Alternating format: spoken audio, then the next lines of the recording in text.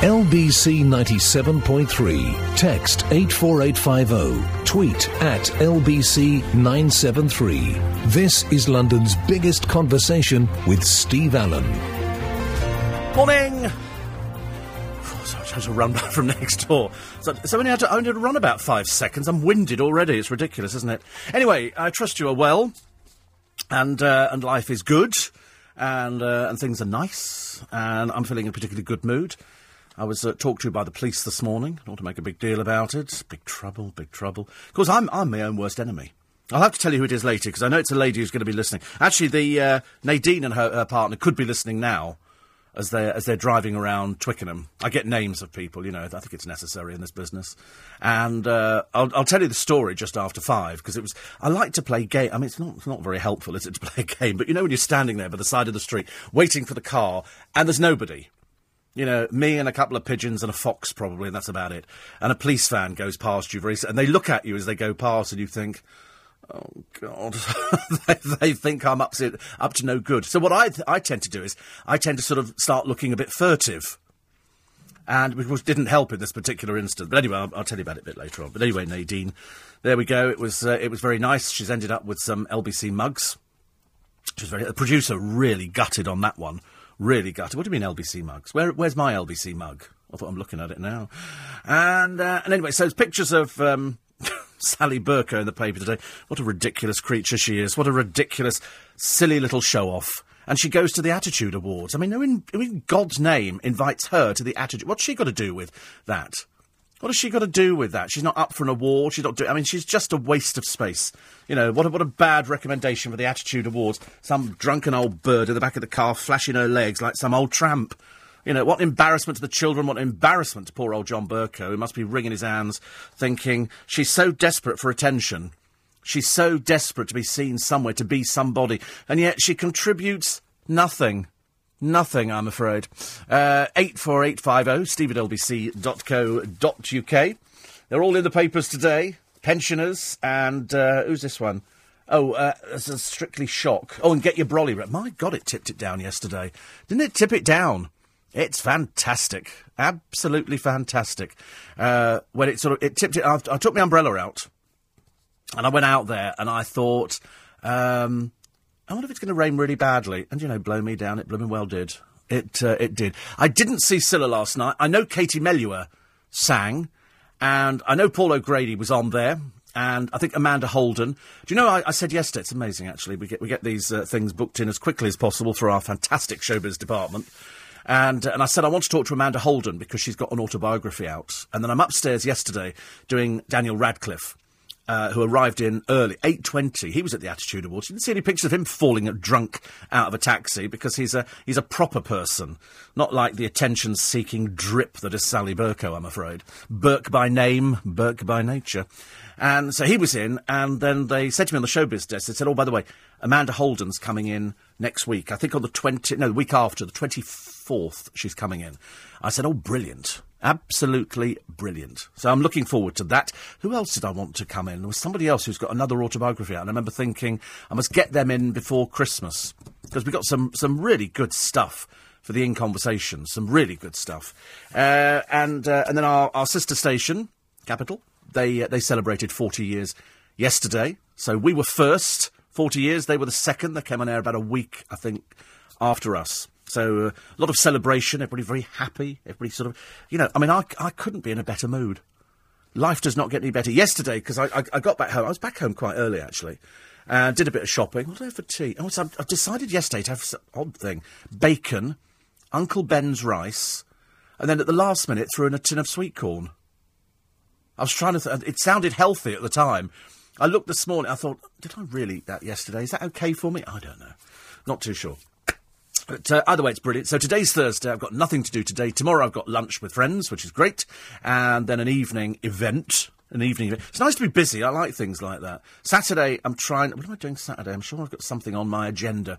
Oh, that's right. I've got lunch on... I just remembered. I've got lunch on Saturday at Fat Boy's Diner with a friend of mine. And then after that, then I've got another evening... Oh, blimey, I just realised, actually. Then Sunday, walking the dog. Again... I wonder whether or not it's going to rain on Sunday. I'll have a check. But yesterday, so I'm sitting back on the train, And the only thing that you can read on the train is an old copy of the Metro that somebody has left there, stuffed down the side of the seat. And I hadn't read it properly yesterday on the programme. I just glanced through the front page, give you an idea of what's going on. And I like to look at some of their items.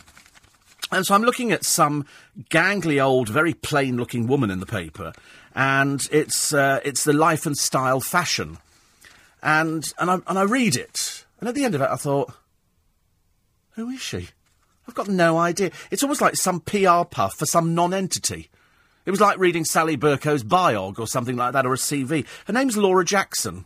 With a sincere apologies to anybody who knows Laura Jackson, who's listed, laughingly, as a TV and radio presenter. And you'll laugh when I tell you where she works. But anyway, and they talk about, Kate Moss and the Primrose Hill set. Then came Alexa Chung, Peaches and Pixie Geldof, two of the ugliest people I've ever seen in my entire life, and Daisy Lowe. And then they go, Laura Jackson is part of the new crowd. And I looked at this, I thought it was a sex change. Seriously. I've never seen anybody look so butch and so unattractive. Apparently, she's part of the new crowd. Well, I've never heard of her, and I asked around the office, and nobody had heard of her in here either. Known for stints presenting Big Brother's Little Brother. When? And also, Freshly Squeezed with Nick Grumshaw and Rock Edward. I don't know who these people are. Sound like working fish and chip shops. They say the presenter is quickly becoming the new darling of TV and radio and winning people over with her easy thrown-together look. Well, it certainly looks like it's thrown together, dear, if you call wearing a skirt and a jumper a look. And then they said, and TV presenter. I thought, so I scoured. Where does she work? Hoxton Radio every Tuesday for an hour, 3 till 4. And that makes you a radio presenter, does it, darling? I was so gobsmacked, I had to cut it. I went back to the paper, I cut it out. I thought, I've got to mention it on the programme. Because it's like any old toffee now. So that's it. She's now TV radio presenter. It's just 1 hour on something called Hoxton. I've never even heard of it. Never even heard of it. We had to go online to try and find out. They've got so few people on Twitter following them or even remotely interested that it was an embarrassment. The website is a disaster. What is it, community radio? I don't know what it is. But she's now a radio presenter. Obviously for an hour. Hugely successful, darling. Hugely successful. So anyway, if you saw Scylla last night, do tell me who was on it, who wasn't on it. Was Dale on it? Because at one time he was part of Scylla's Mafia. There was Dale, and there was Paul O'Grady, and there was Biggins. And then the last interview that Scylla did, she mentioned Biggins, and she mentioned Paul O'Grady, never mentioned Dale. And I'm thinking, why not? Something happened there I'm not aware of. Do let me know. Was he on the programme? Because she obviously had loads of people on there because she celebrated 50 years in the business. And she's not doing badly at all. 84850. Somebody says, I don't believe that guy just says probably because she's good in bed. Well, grow up, for goodness sake.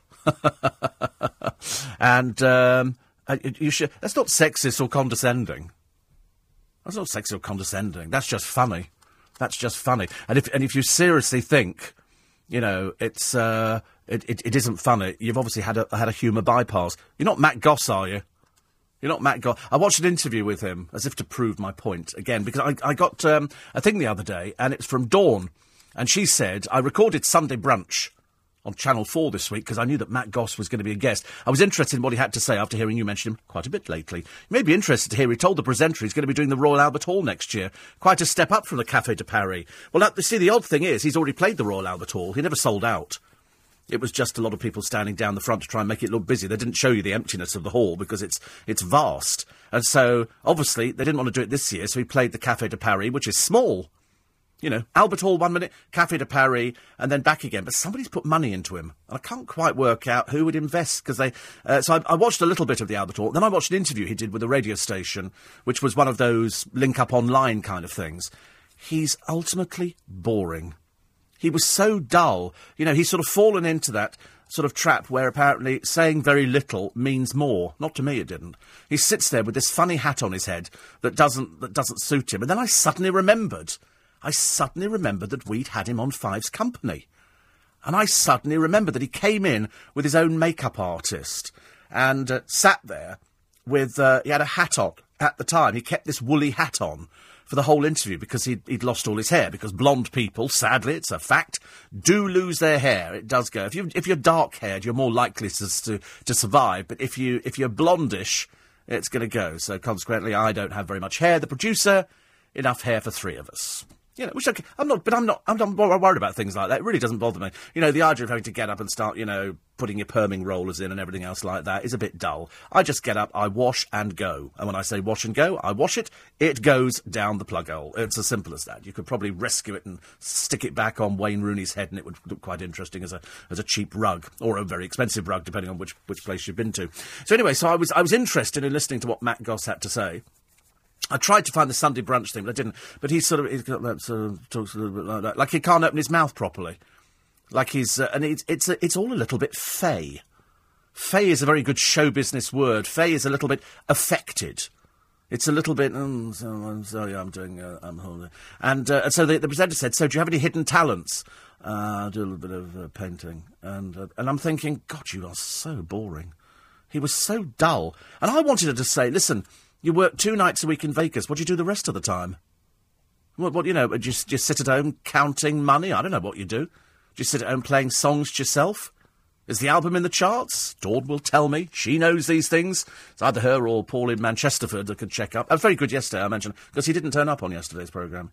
But he did send me a Twitter thing saying, I heard it mentioned, I'm so sorry, I'll be back with you this morning. Letter from your father, I think. Any of that malarkey going on, do we? 84850 steve@lbc.co.uk. We weave everything in on the programme. Everything's read out. Good, bad or indifferent. We do it all. Except for Stephen Fulham, sadly, who's the subject of let's just call it an investigation, shall we, Steve, at the moment? I like to keep you hanging there, because believe you me, hanging is what you will be doing. 4:15. Anybody treads on my toes, I'm telling you. 18 minutes past 4. Morning. It's LBC 97.3. Paul Clegg is back. He's back in today from 9 o'clock. Nick Clegg, the Deputy Prime Minister, taking your calls on LBC 97.3. Plus, on the day that tens of thousands of schools are closed due to teachers' strikes. Are they striking today? Oh, fantastic. The trains will be empty. Brilliant. Oh, couldn't be happier. Nick will be asking the Schools Minister, David Laws, whether he's planning to review performance-related pay. And an LBC exclusive on why so many people call 999 for the wrong reasons. I'm assuming because they're stupid. Have you seen some of those calls? They do them on the television. And somebody found my Chinese takeaway is late turning up. You think these people should be arrested and thrown in prison. They're too stupid for words. I can't believe some of the things that people actually do. Plus, more on Jimmy Savile. Apparently, and I might have got this right, it doesn't make any difference whether I got it wrong or not, because he's dead and you can't libel the dead. And he said... You remember he said that he'd had loads of letters from people saying, you've had sex with me and I want money, or I'm going to go to the press, or all this kind of stuff. He said none of them wanted to go to court. He said, so we settled out of court.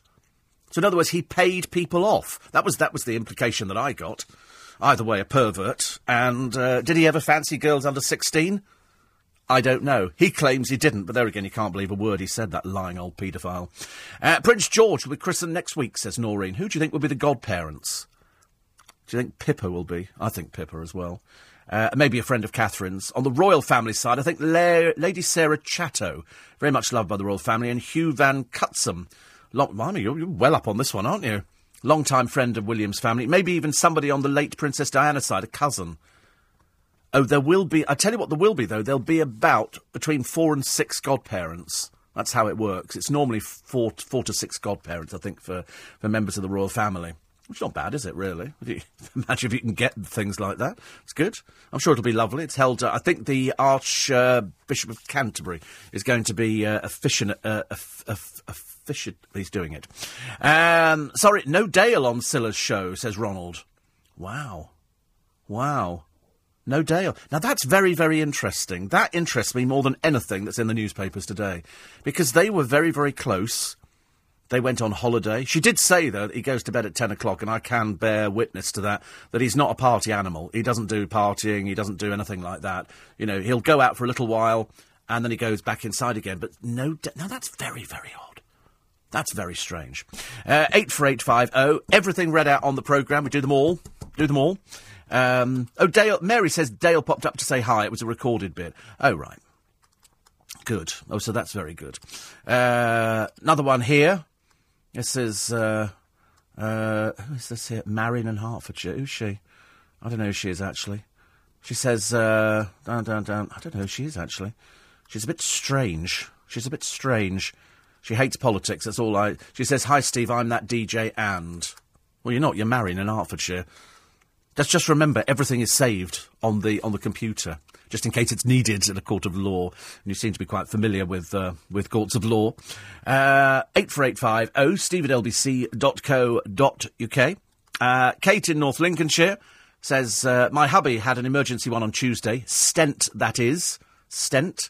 Only one. Pfft, amateur. I've got 4. You can have... I know somebody's got 12 stents in their arteries, in their heart. And Dee says, very happy to hear that Daniel Radcliffe is level-headed, nice young guy. All the Harry Potter kids seem to have come through the 10 years of all that adoration and PR unscathed. I don't know who's responsible, but it proves you don't have to end up an alcoholic drug addict because of early fame. Well, he said to me yesterday, he said it was very odd. He said, because, he said, I meet journalists now, he said, who've grown up with me. He said they're almost like, you know, cousins, and think, I thought, they're not really, are they? Perhaps they're just pretending to be your cousin.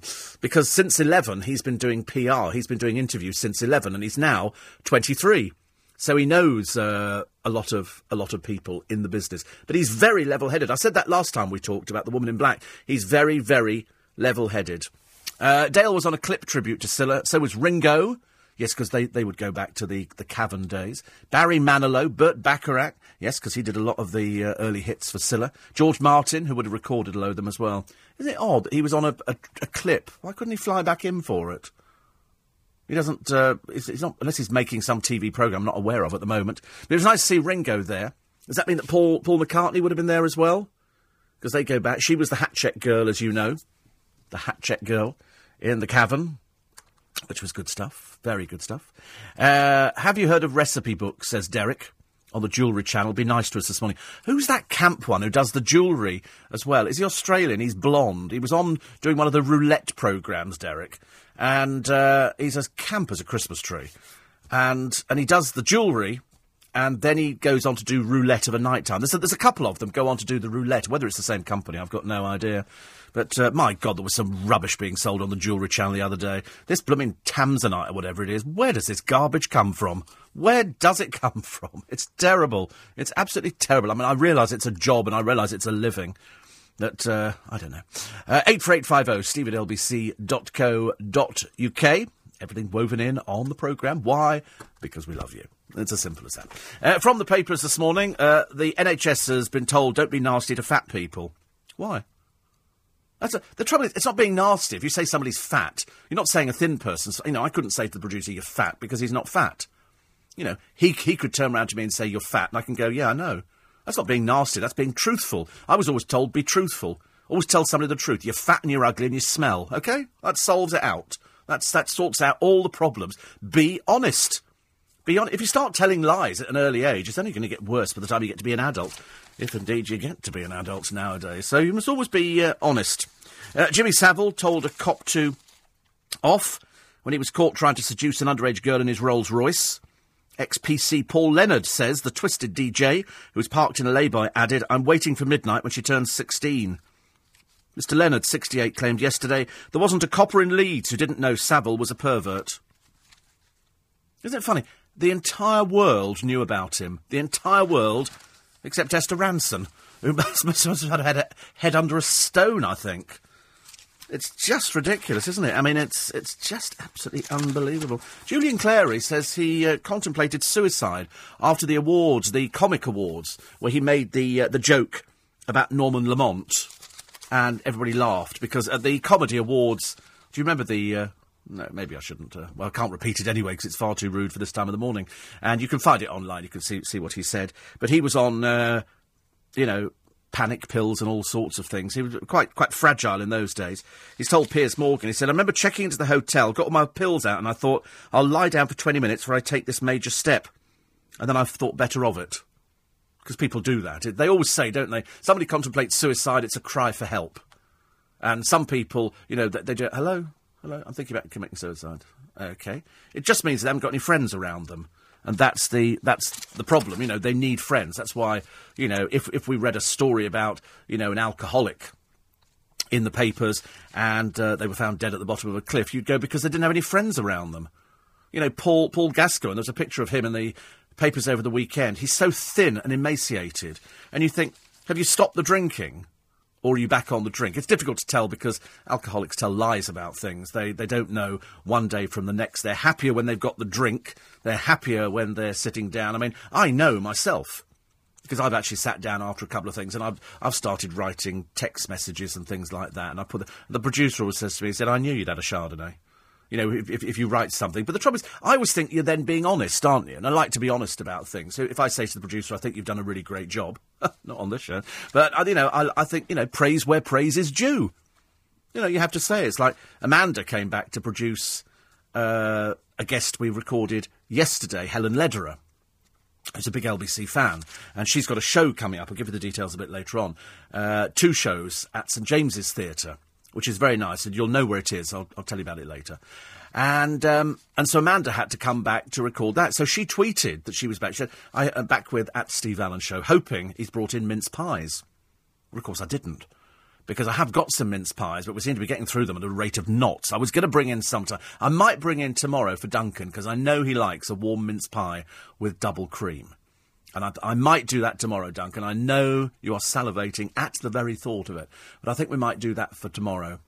Because tomorrow, when I finish, I'm going to hang around, go and do a bit of shopping, and then go off for lunch, because it's an early lunch, which I quite like.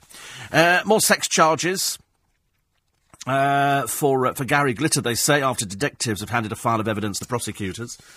More on Jimmy Savile. I was just amazed that Jimmy Savile, and everybody joked about it in the industry. And when I say joked about it, you joked about it in so much as it was like a secret that everybody knew about, but you didn't know what was going on.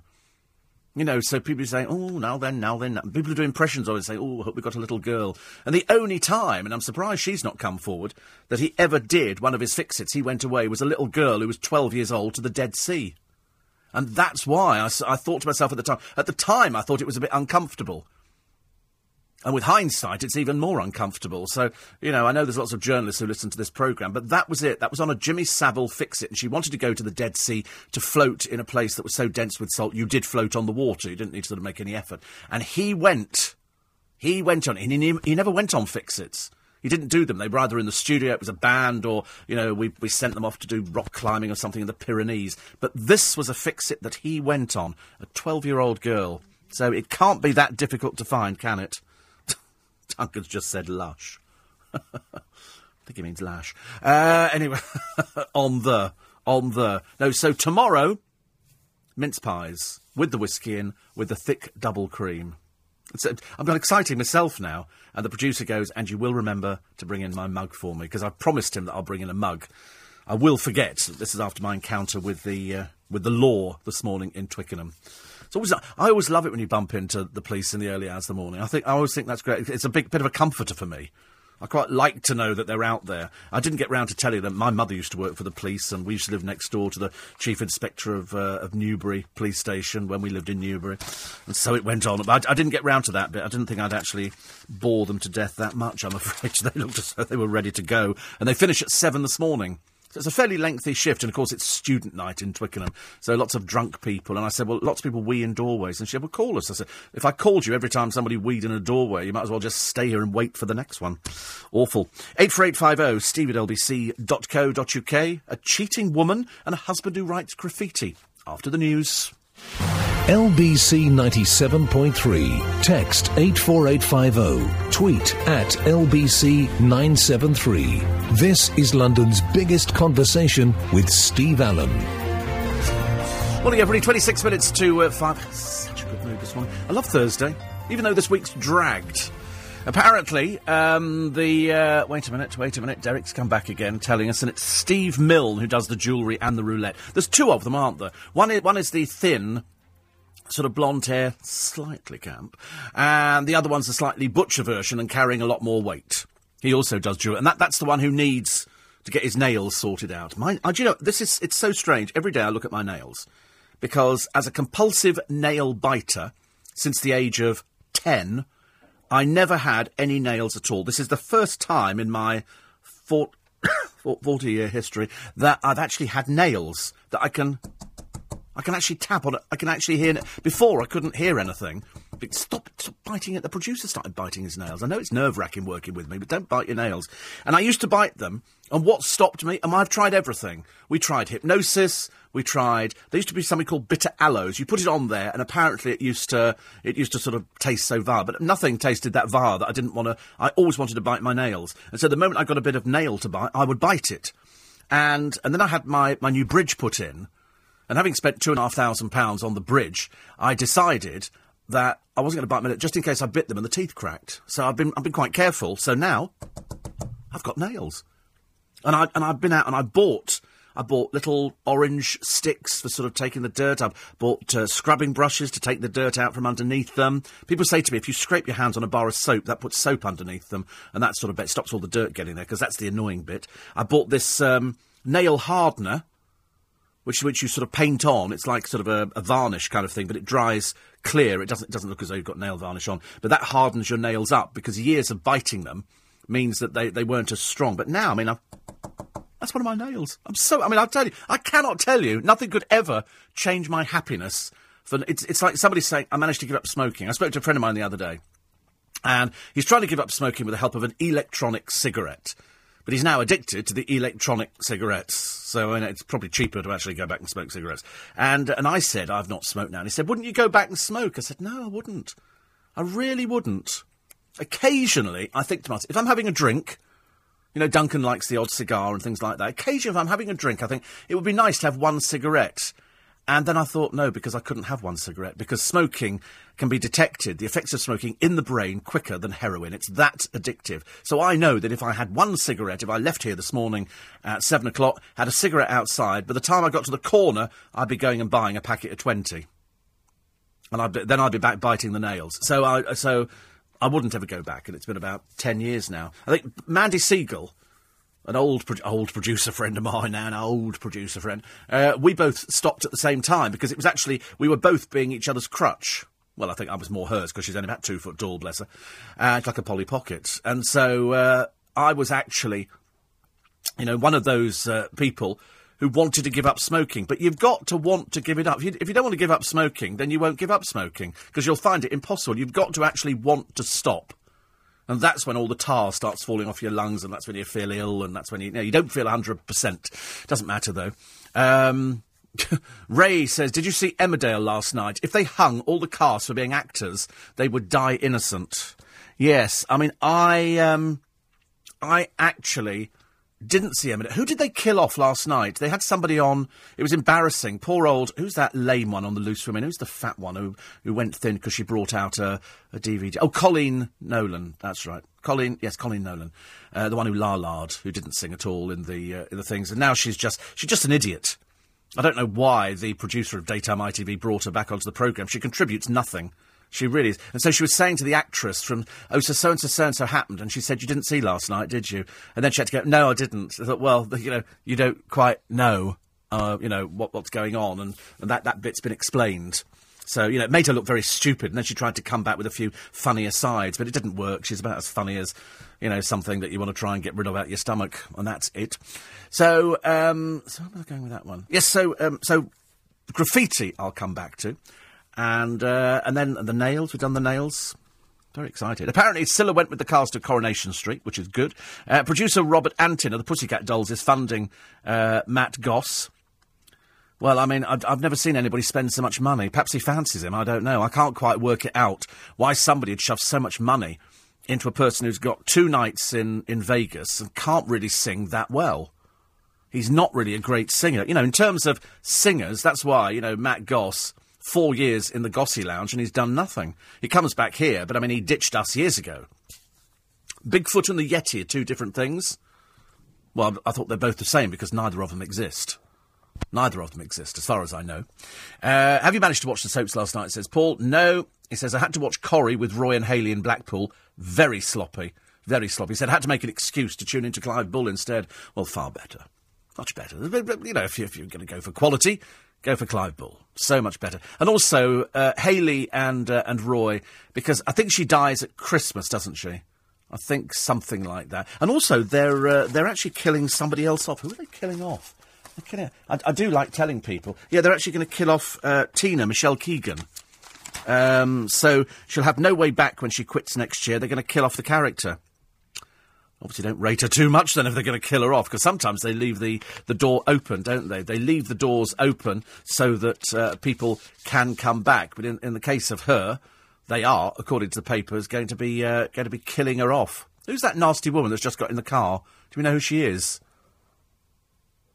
I was just watching a little bit on Sky, some vile woman going to the back of a car. You knew she was horrible by the expression on her face. She'll be responsible for some horrible thing.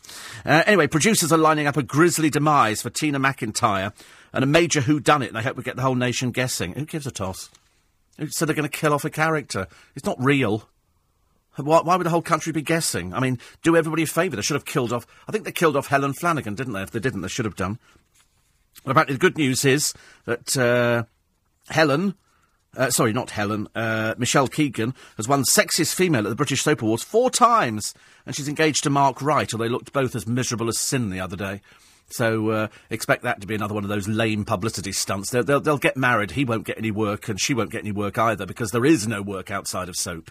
There's very, very little work, I'm afraid. It's just because they're only famous because they're in soaps. The only reason she gets FHM and stuff like that is because she was in Coronation Street. But Tina O'Brien disappeared, didn't she? Disappeared without trace. Completely vanished. Completely vanished. And then the bloke who got her pregnant has just declared himself bankrupt. Hilarious. 84850. How do Freeview decide what channels to show? I don't know. I get loads of Freeview. I love the Freeview channels. I get all the jewellery channels who now seem to run through the night as well, as Derek will probably tell you.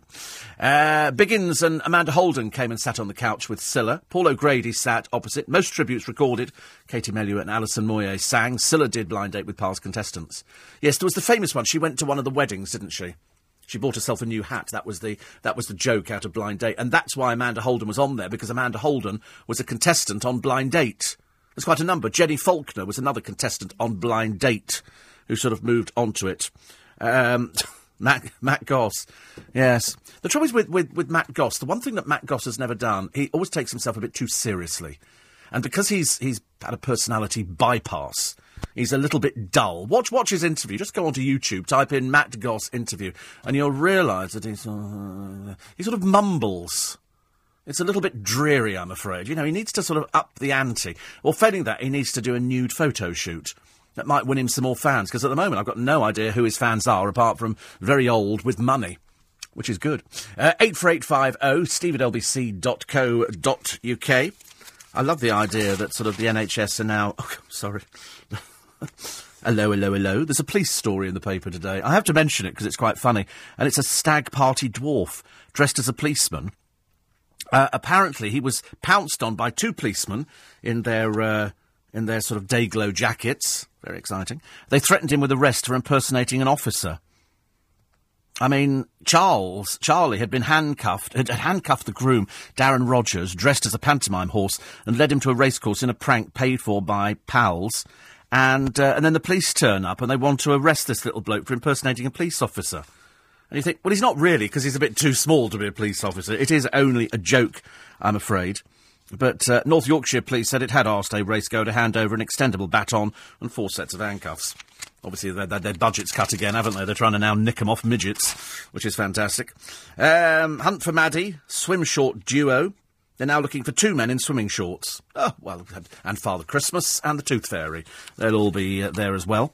A sunglasses salesman has become one of the world's busiest food critics. Paul Blackett has so far reviewed 780 restaurants. He's a fat bloke, he really is. And he's used TripAdvisor. And he says sometimes, he says, I'm not fussy, I'll go to the scruffiest kebab shops, I'll go to anywhere. But the trouble is, I always think, scruffy kebab shop, filthy dirty, I'm afraid. Filthy dirty. But it is full of just fat people, isn't it? You go to kebab shops and the chicken shops and everything else, it's quite awful.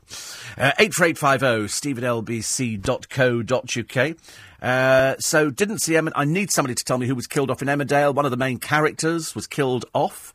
So I would like to know about that. I need to know the name of the other person who does the jewellery channel and the roulette.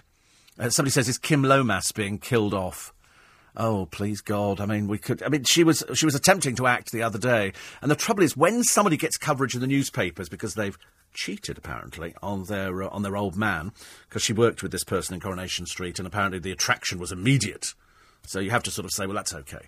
And then you watch them more closely and you suddenly realise that she's never had an acting lesson in her life, and by God it shows. But when they leave these programmes, I mean, don't seriously think Michelle Keegan can ever actually go on stage and act. She's never done anything like that. The nearest she could probably get, which I think Tina O'Brien got, was a couple of pantos.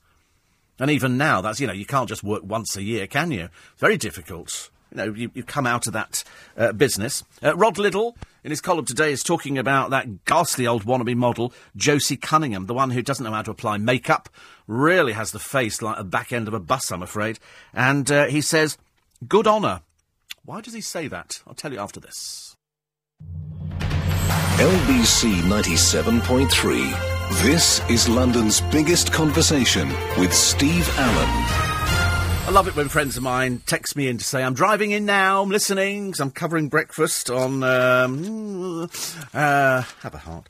And, so JK, coming in now.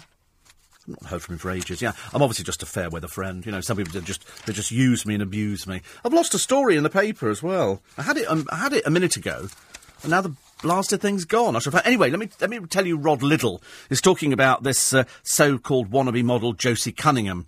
This is this really, really desperately unattractive person. I don't know what the standard of modelling is nowadays, but it's obviously dropped quite considerably. She said she's going to pay back the £4,000 that her boob job cost that was done on the NHS, paid for by you and me. The operation has left her with baps the size of those hot air balloons the Germans tried to bomb us with in the First World War. They're truly frightening. Go near one with a naked flame and it'll probably take out half of Leeds, Josie's hometown. Still, she seems happy enough with them, so I hope she sticks to her word. We shouldn't pay for cosmetic surgery on the NHS unless it's for people who have been disfigured. But then people go to them and they lie to the NHS, don't they? They say, my life is ruined because I've only got small bosoms and I want big bosoms. And then it turns out she thinks she's a model. Well, I mean, anybody could tell you that something as unattractive as this, there's no chance she's ever going to be a model. She really just, she doesn't have that kind of look. You have to have some sort of classic look. And she doesn't have anything at all apart from Jeremy Kyle. That is the look that she has. So you could see her on the Jeremy Kyle show. My God, there were some ugly people on there the other day. I mean, really, really, really, really unattractive people arguing over, this is your baby, I want this, I want a lie detector test, have you cheated? And then there were two lesbians on there.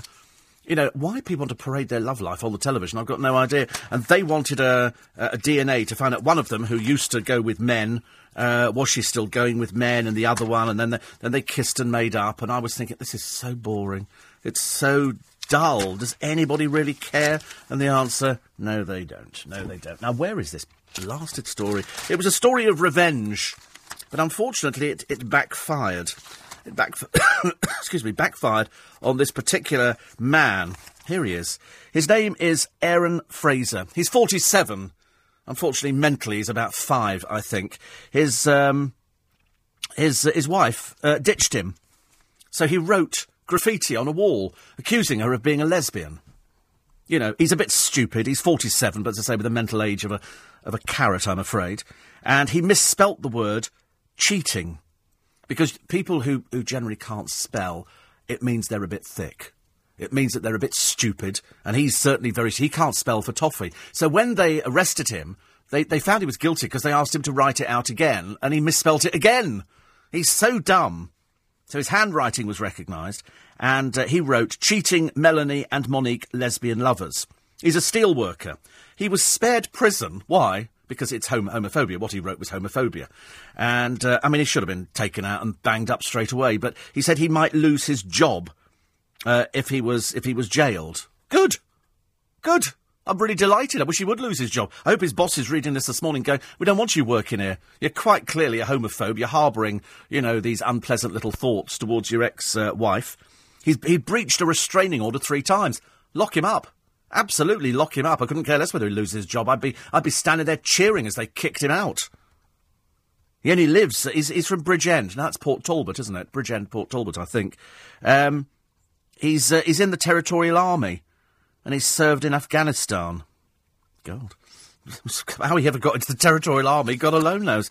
But anyway, he's been spared it. He's just been given 150 hours community work. It's not enough, is it, really? I don't think it's enough. Karen says... I haven't texted you in a few weeks, not because I didn't want to. I couldn't understand why my mobile phone bill was costing me more than my agreed contract. And I found out it's you that's costing me a fortune. I don't think so. Don't you get free texts? Blimey, I'd get your phone sorted out straight away, Karen. I don't pay for any texts at all. I've got limitless texts on my phone. Limitless texts. And I pay under £20 a month. Limitless phone calls. Sorry, yes, absolutely free phone, because I've got a gigabyte of whatever it is, and my phone bill is £20 a month, and I've got limitless texts, limitless phone. So you're paying actually... You must have some really cranky old deal. You can go down the high street now and really get it changed. I'm with O2, and I know people who've got £15 a month. How much do you pay, producer? 35 quid. Why? Why are you paying... for what? What do you get for 35 quid? You get what? An iPhone? Unlimited internet. Yeah, but have unlimited text, unlimited calls for 35 quid. 20 quid. £20 a month I pay.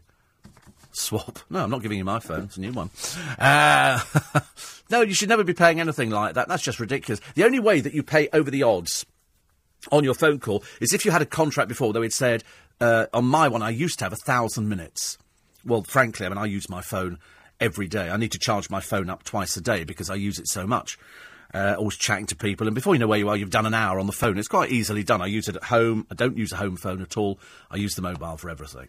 And when I had another contract, it was 1,000 minutes a month. I would go over it. The moment you go over it, you're paying through the nose. You're absolutely paying through the nose. So I then decided that we change it, and I wanted to go limitless. And a friend of mine, because a friend of mine is brilliant to do it, I can't do it. If I phone up and say to a company, I'm thinking of leaving, they go, OK, thanks. But now you can go between companies quite easily. So if you get a better deal with somebody else, you just phone them up and you get these transfer numbers and you transfer it over. But a friend of mine, he said, I'll do it. He said, how much are you paying at the moment? And I was paying at the time £60 a month. £60 a month, not that it wasn't any particular hardship, but when he said, I'll get that down, I thought, well, that's good. And so, lovely. So anyway, so he phones them up, and it took him 10 minutes on the phone. First of all, he said, can you put me through to disconnections? He said, we want to cancel because we've been offered a better deal elsewhere. And they said, what sort of deal have you been offered? And he made up 20 quid, and they said, we'll match it. So from there on in, I've not paid a penny. Sometimes it goes to £21. But that's about as far as it goes. So if you're paying anything more than that in this day and age, go there, threaten to go and get another server. You can do so much better. You shouldn't be paying. But if you're on limited text, if it says you can do 300 texts and you're sending a lot of them, each text is costing you a lot of money after you've used up what you've got. I only offer that as some free advice this morning. Paul from Manchester has brought the letter from his father. I think so too. Disgraceful behaviour. We don't want any of that again, I'm afraid. He says, as it's a family show, I'll just say technical problems with Dad's new catheter, swimming pool, and leave it at that. But I assume you get the drift. I think we do. I think. Anyway, a couple of bits from yesterday, because people texted him yesterday, say, well, where are you? All right? Because people like to check in. We don't want people sort of wandering off to other radio stations. Thank you very much indeed. I want to make sure you stay with LBC. Whether you work for another radio station, and I have a lot of friends who do work for other radio stations, and they listen to the programme as well, which is quite nice. So I like to know that they are alive, and they are around. Anyway, Motown white recording artists. We were asking about this yesterday. This will appeal to you, Jason. And you missed one of the first. Irene Ryan, better known to anybody over 39 as Grandma Clampett in the Beverly Hillbillies. I remember Grandma Clampett. She recorded a song called No Time at All in 1972. You can hear it on YouTube. You also mentioned the Page 7 fella in The Sun. It was, as you say, fairly short-lived and finished, not through indifference from its female and gay fans, but mainly because of the death of a model called Kevin Petts. Yes, Kevin Petts died of an AIDS-related illness. He appeared in a magazine called 4 Women. He was a Page 7 fella, but in 4 Women, he took everything off.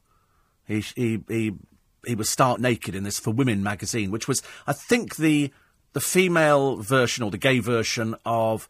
There was Playboy, and then there was Playgirl magazine, which had a lot of obscenely over-well-endowed young men, and which just used to depress people no end. And Kevin Petts, you're right, died of an AIDS-related illness at a very, very early age. He wasn't gay. He contracted it from a female dancer in Germany. And unfortunately, in the climate of the time and the PC Brigade, the feature quietly disappeared. Our shop near Piccadilly Station in Manchester was next door to the Sun's office, and a couple of the fellas signed some of the calendars for the female staff. He says, Freeview TV, Global are on there. Oh, we on there with our two channels? Oh, right. There you go. You see, you know these things. It's interesting, though, when you talked about short-lived. I can remember front pages of some of our leading newspapers when people were talking about HIV, saying, don't share a water bottle at work with somebody because they might be HIV, and there was this huge backlash. I mean, it was rampant homophobia. You couldn't say it now. You take somebody to court.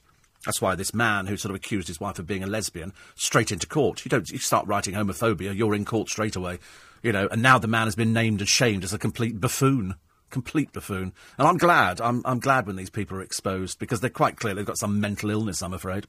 I'm with O2, says Karen. I have unlimited text, unlimited calls and data, and I pay £27 a month. The guy in the O2 store I visited asked about my bill and said it's the 84850 texts that are costing you. I don't know, are they? I don't think so. You should, well, you need to sort that out, because I can call anybody. I don't pay anything more, and you're paying that much. Got to get it sorted today. Go in there, threaten to leave. That always kicks them where it hurts. Go and tell him you've got a better deal. 84850. Kevin the Milkman says, that lesbian hater who can't spell sounds like a right old... Can't say it because I'll get into trouble. Mark in Putney says, how do you misspell cheating? CHEETING. I know. I'm amazed at how many people can't spell nowadays. I mean, it is a sign of being a bit thick, isn't it? You know, I've actually got, a 10-year-old and a 15-year-old and an 18-year-old godchildren who can spell brilliantly. And then you get so-called adults who can't spell for toffee. It's embarrassing, really, isn't it? 84850. Oh, Bridget, well, it's worth every penny, then. It's worth every penny. John says, I'm waiting for my test results to come back. I may have to have stents. It sounds terrible to me, and I'm quite worried about it. Is it anything to worry about? Oh, it's dreadful. The pain, the agony. Oh, when you say you're waiting for test results to come back, what test results are you waiting to come back? Because when you go in there, I mean, the only reason that they put stents in is if you've got angina. And they don't really need a test to come back. I mean, apart from that, they will put you on one of those cardiac machines and they test you. And then they will have a look at your things, your arteries, to see if any of them are blocked. So you go in and they do a little test and they see if it's blocked. And if it's blocked, then you go and you have these stents put in. If you're diabetic, the special stents, which are coated, and you can have anything from 1 to 10, I think, put in.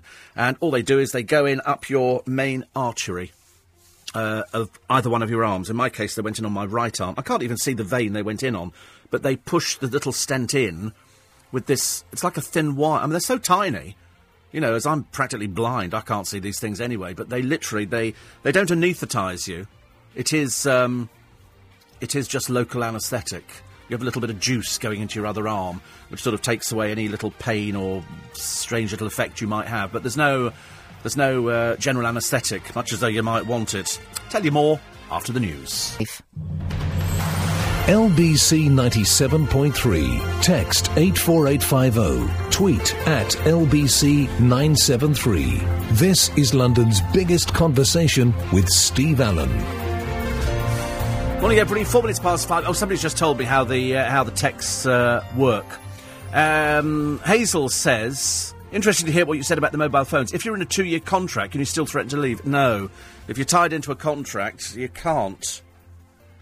You can't. I think that's the only problem, really. Apparently, Steve says, text messages sent to LBC cost your standard network charge normally no more than 12p.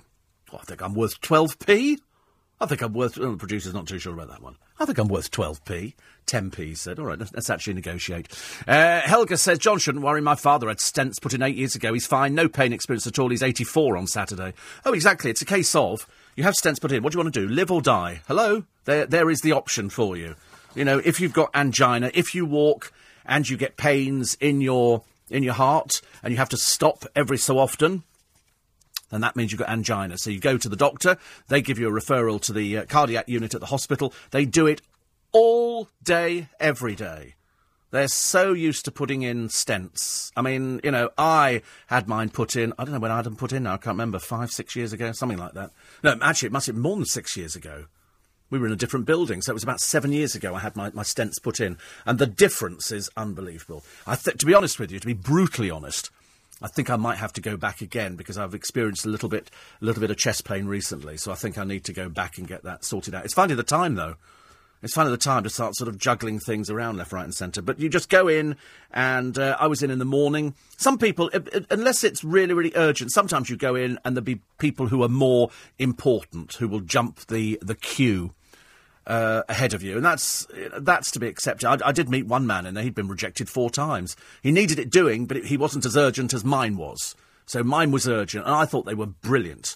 I was in hospital in Duquesne Road, the Charing Cross Hospital in Duquesne Road, just up from Shepherd's Bush, where they deal a lot with diabetics and stuff like that. And you just go in there, and they put a little needle into in my case my left hand, and I hate needles. You know me, I'm a bit funny about that, a bit phobic. And they put that in there, and that sort of gave you the happy juice. And then they hold your arm into this sort of little rest thing, the other side, and then they feed this tiny, tiny wire through your vein, and he's literally threading it. I mean, if you want to watch it, you're fine. If you're good, you know, with things like that, that's fine. But I can't even watch on the television. I mean, it's, you know, it's if you actually end up with sort of somebody who's actually able to look at these sort of things, that's fine. But if they're doing something on the television, they did it the other day. They were doing a hospital programme, and they put a needle into somebody's wrist. I nearly fell apart. I have to look away. I'll change channels. I just don't like it. 84850 steve@lbc.co.uk. And that's what they do. They put it in. They don't give you a general anaesthetic because if you have a heart attack, they can't bring you back. OK, I think you would quite like to be brought back. So that's why you could. I mean, I just counted ceiling tiles. I think 3.5 hours I was in. 3.5 hours in the operating theatre, and they put the thing in, and at the end of this little line, it's ever so clever. It's got a little tiny camera, so you can watch your heart pumping away on the screen. I'm thinking, oh, my God, that's my heart. They can see it, and then they put the stent in, and then it springs open. It's little tiny. It's tiny, infinitesimally small. And then the artery opens up because it's a bit like furred-up pipes. And it opens up a bit, and then the blood flows through, and then you don't get that. When you've been walking, the pain you get is the blood trying to force itself through the blocked-up artery. I've become an expert. I've become an expert on stents. So when people say to me, what's it like having stents? I go, listen, better that than dead. Better that. Malcolm says, I noticed when Scylla finished the show with the song, You're a Mucky Kid. I think that's called Liverpool Lullaby. It goes, oh, you are a mucky kid, dirty as a dustbin lid.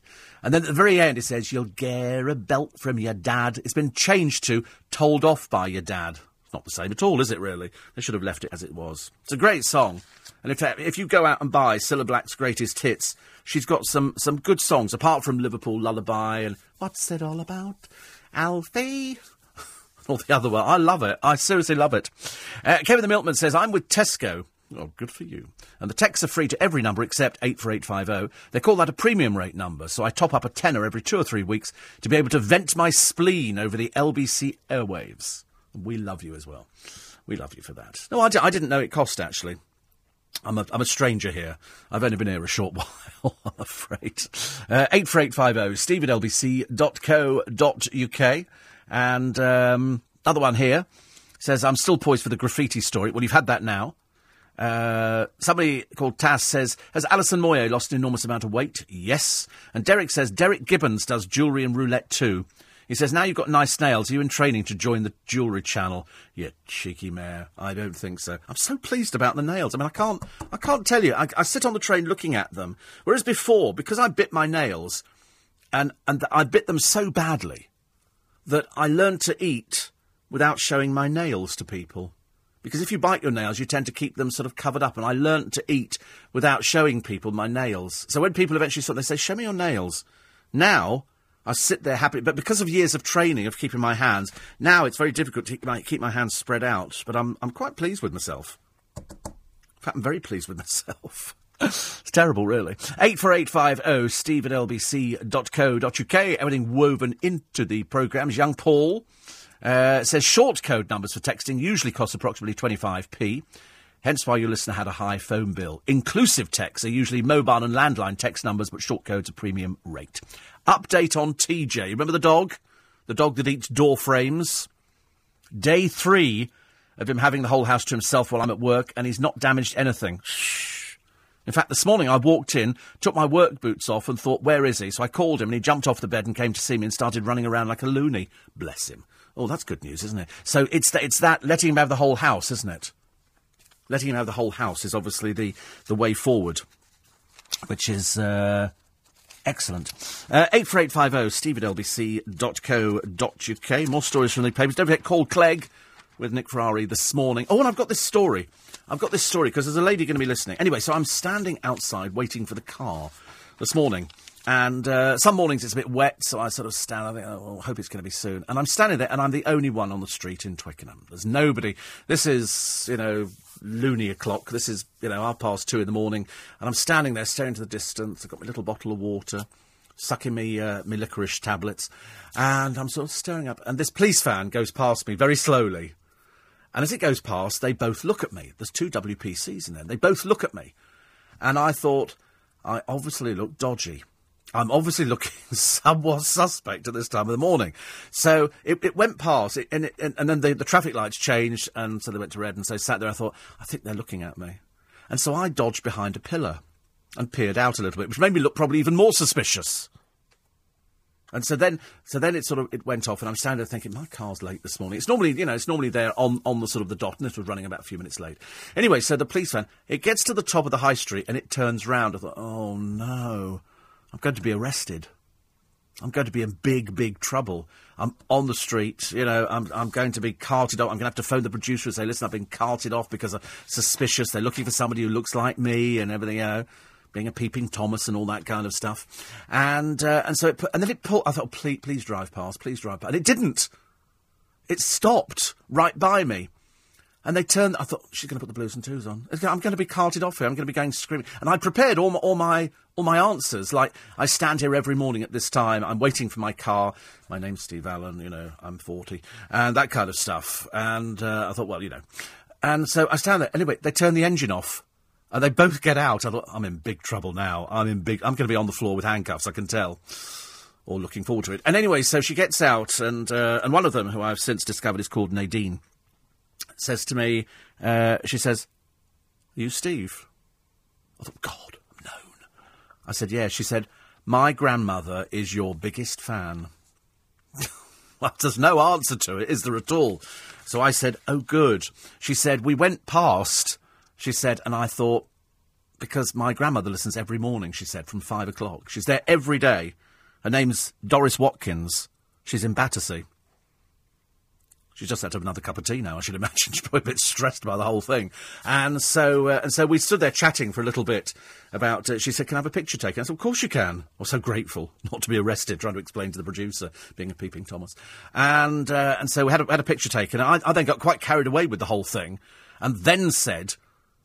I've got some LBC mugs. And so I gave them some LBC mugs. So there's one for each of the girls, and one for you, Doris, if you get round to it. OK, you can have that one. But it's the first time that 2 Twickenham police officers going around on a busy night, because it was student night, and all the bars were full of students drinking themselves into oblivion, they actually go back with a present. In fact, if I'd thought about it properly, Nadine, you could have had a box of chocolates from the car, but I only thought about that a few minutes ago. So next time I see you, I'll get you a nice box of chocolates, OK? Because you look like girls who would enjoy a box of chocolates driving around. So it was nice to meet them. I forgot what Nadine's friend was called. I'm ever so sorry, it's my fault. But Doris Watkins in Battersea, all her friends in Abigail. You were mentioned on the radio this morning. She said, I know. You've now become famous. So thank you for being an LBC listener. Thank you for listening at this time of the morning. And I hope you have a nice day today. Another one here, which Adrian says, I'm currently on the way to Oxford, looking forward to reading your book one day, as it would truly be a bestseller. It probably would be, if you could get away with half of the stuff. You imagine if you're actually able to say everything. I think that'd be quite funny.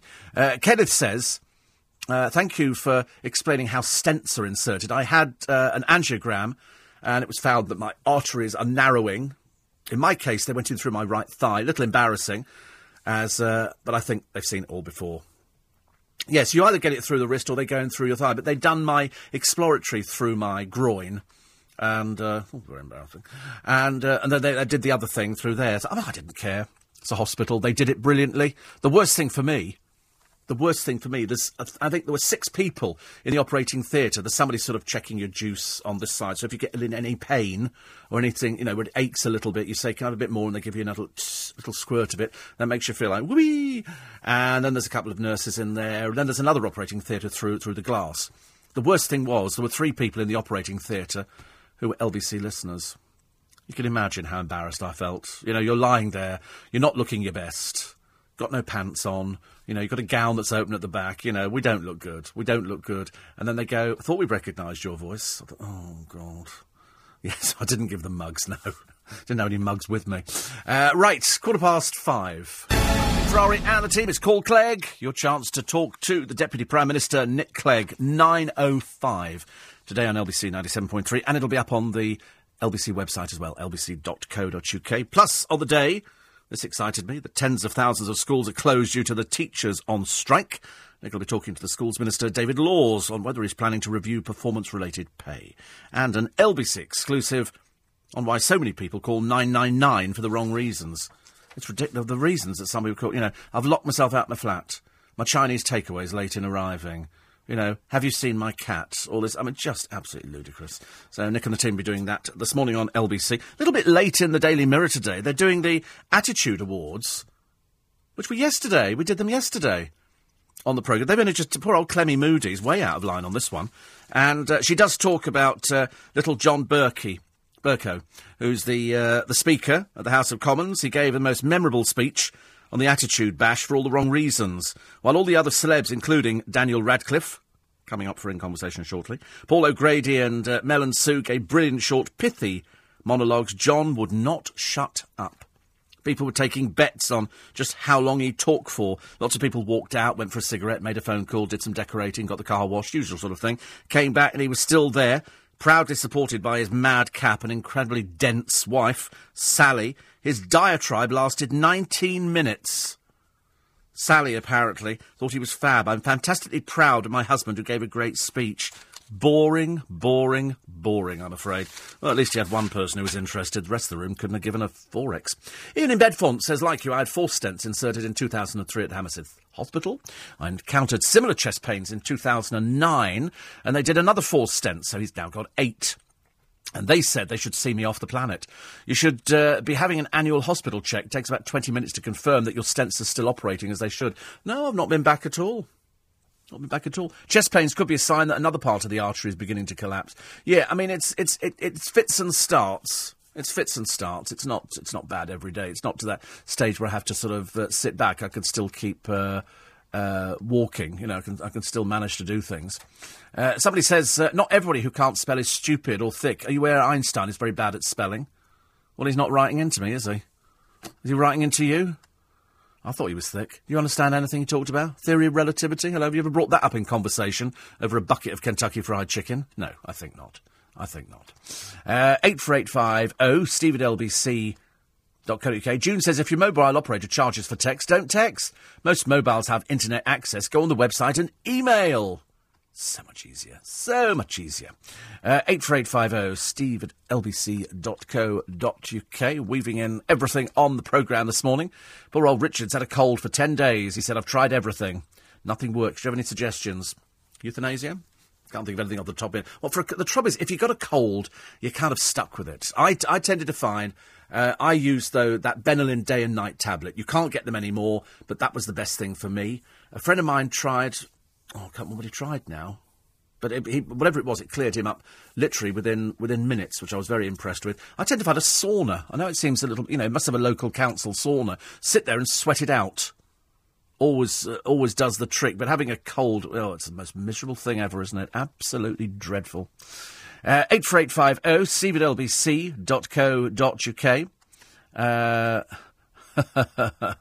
As usual, your delivery is perfect, says David. You said you were in the operating theatre, you had no pants on, the gown open at the back, and the surgeon said, I thought I recognised your voice. Lovely, thank you.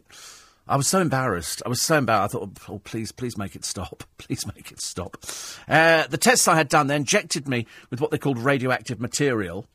And then I rode an exercise bike. Then after an hour, I had to have a gamma scan. That was Thursday before. Then last Tuesday, I had the same test without riding the bike. Been short of breath and get chest pains with it, says John. Well, there you go. That's angina, I'm afraid. So you have to go and get it done. It's a straightforward procedure. They'll tell you to drink tea, don't eat fatty foods, don't smoke. That's what they tell you. Don't smoke. I thought, well, I don't smoke. Don't eat fatty foods. And by fatty foods, I mean don't eat fish and chips all the time. Don't eat Kentucky Fried Chicken. Don't eat pizzas. All fatty, all contributing to your arteries just dripping with fat and closing up. Not so good. 84850. You see, email free, says Ats in London, regarding the 10 or 12 pennies that's charged to 84850. If people worry about the charge, email. Yes, most people have got the email facility. There's a picture of Arnold Schwarzenegger, the Pasterminator, because he's eating pasta. Actually, who we had yesterday? Apart from Daniel Radcliffe, it was... that's right, we did Helen Leder as well, but there was somebody... I'm told Britney Spears was in the building the other day. I can't tell you why she was in there. She didn't come in to see me, but she was in the building. Because some days we have people coming in and they keep it quiet. But my funniest one was Will Smith, who came in with his son. It's his son Jaden.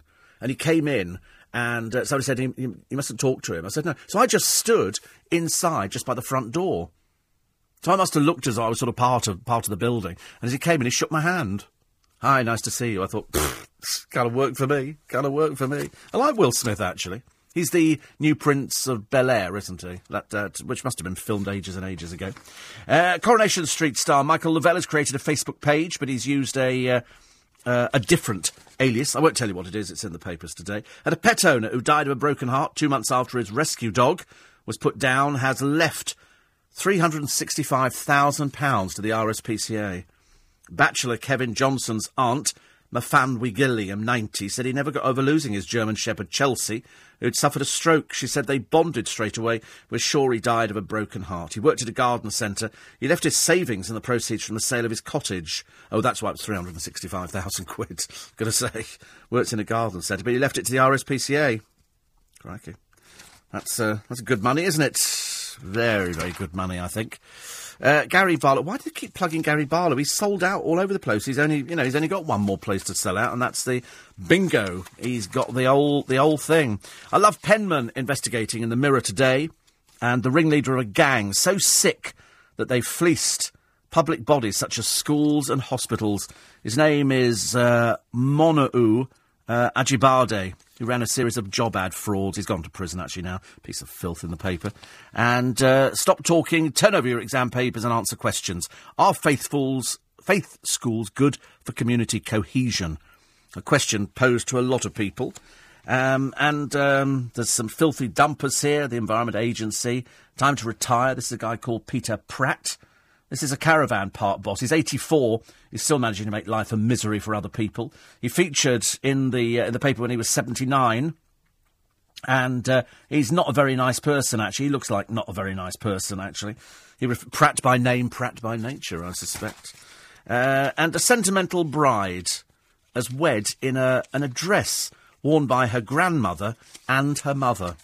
Because I always think it's a bit of a shame when you get married and you have a wedding dress.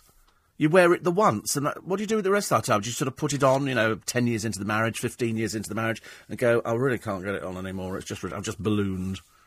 You don't get full value out of your wedding dresses. Me and an old producer of mine, a guy called Alex Madavi, we went online once to see how cheap we could buy a wedding dress for. And we bought one on eBay for £1. Cost more to send the blooming thing, but it arrived, and for years it's stuck in our cupboard. We looked at this wedding dress. I don't know what we thought we were going to do with it. We just wanted to see how cheap. I think there was a feature in the paper on how cheap it is to get married if you do everything yourself. Make your own sandwiches, put a tent in the garden, something like that. Make your own booze or buy it from cash and carry, and you could do it really cheaply. And then we thought, well, how much does the dress cost? Because that can be very expensive. People wear dresses. Look, was it one of the ghastly Eccleston girls whose wedding cost £12 million? What an obscenity. If you've got it, fine, but don't flaunt it to people. It's, there's people dying in the world because they can't afford to put food in their mouth, and this extravagant, sentimental old gush of £12 million just made me feel physically ill, I'm afraid. Mind you, I feel physically ill every time I see these people on the television.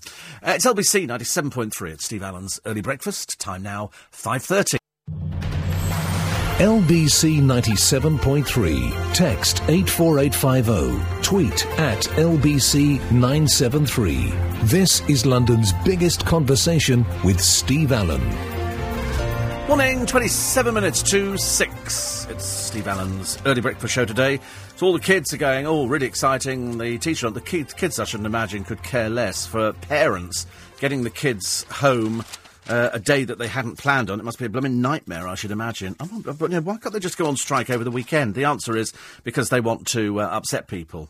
I don't know why. I've always had a good thing going with teachers, but, to go on strike in the middle of term or something like that is just nothing short of stupid. So lots of people, of course, there will be, not every teacher's going on strike, but there will be quite a number. So, of course, if your child is at a school and just suppose you've got two children at two separate schools, you've got a slight problem on your hands, haven't you? 84850, steve at lbc.co.uk. Another one here. This is from, who's this from? Weave everything in. Is it true about Sonia returning to EastEnders? Sadly, yes. Well, life's been pretty cold for her outside. There hasn't really been much work. And so she's got to go back. I've got a good deal, says Jeff, on my phone contract. Free mobile calls to other mobiles. 100 texts, 100 minutes to BT Lines, unlimited internet, all for £8 a month. 100 minutes. I could do that in a day. 100 minutes. I've got limitless. I wouldn't have thought that was good value at all. £8 a month sounds rubbish for 100 minutes. Good Lord. Do you not know anybody? Malcolm says, Sally Burko said on TV, their cat is called Order. So John feels it's easy to remember when he calls it in. Yes, Order. Yeah, it's very good. Mind you, she's so dreary, isn't she? She's just a bit sad and desperate, I'm afraid. I'm with you, says Graham, from Ruislip. I'm with O2. I get unlimited calls and texts, but LBC don't accept free calls, so it cost me 8p. Worth every penny of it, though. Worth every penny. 8p, for goodness sake. Another one here. We did our medieval wedding for less than £1,000, says Glynis. We hired costumes, went to the cash and carry for food and drink. Yeah, absolutely. You can do it cheaply. My uncle, grieves me to tell you this, but I thought it was quite clever at the time. He bought cameras for everybody, disposable cameras. We've actually done it before, and you can do it yourself. You go out, if you go onto Amazon or any one of these sites, go onto Google, you can buy these cheap throwaway cameras in multi-packs. They'll do them. We had them in gold for one thing and silver another. Anyway, my uncle bought loads of them, and he gave them to people under strict instructions of what they were to take photographs of. So my dad had to take the entrance to the church and the bride arriving, and then somebody else was taking pictures inside. So there was about 10 of these cameras distributed. So what he actually ended up with was a complete snapshot of the day. And then you gave the cameras back, they got them all printed up, and then they were able to make their album.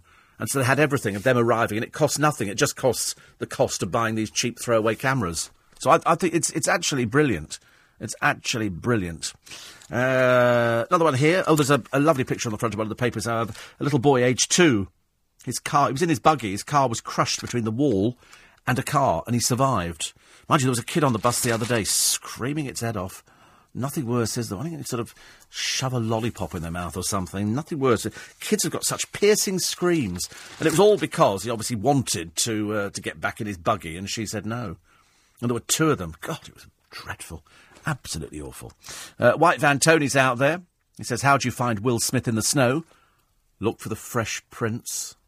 OK, it's an old one, but it's really old, and that's about as far as it goes, I'm afraid. But at least you made an effort, I suppose, being a white van man.